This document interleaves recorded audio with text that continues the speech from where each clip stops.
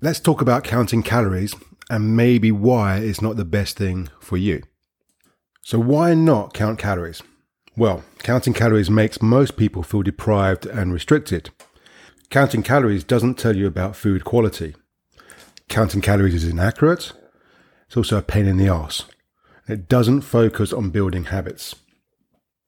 So what beats calorie counting? That would be awareness. If you're aware, you're in control. Awareness is the only true way to get healthy and fit for life. However, there is one way that calorie counting can sometimes be useful for the building up of your awareness. For instance, let's say you record your calorie intake for the day and then you test that intake against your own awareness. If you ate too much for your goals and what your body needs, were you aware of it?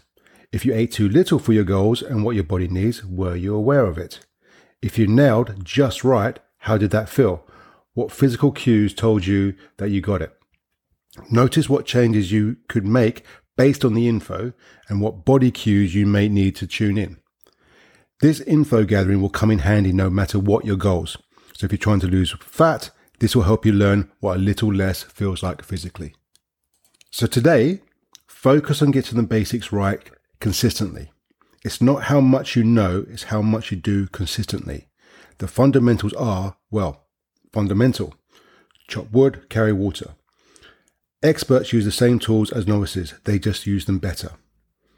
Secondly, focus on appetite awareness. Purposely try a smaller portion and observe what it feels like to eat less food. Then remember that feeling and use it as a guide.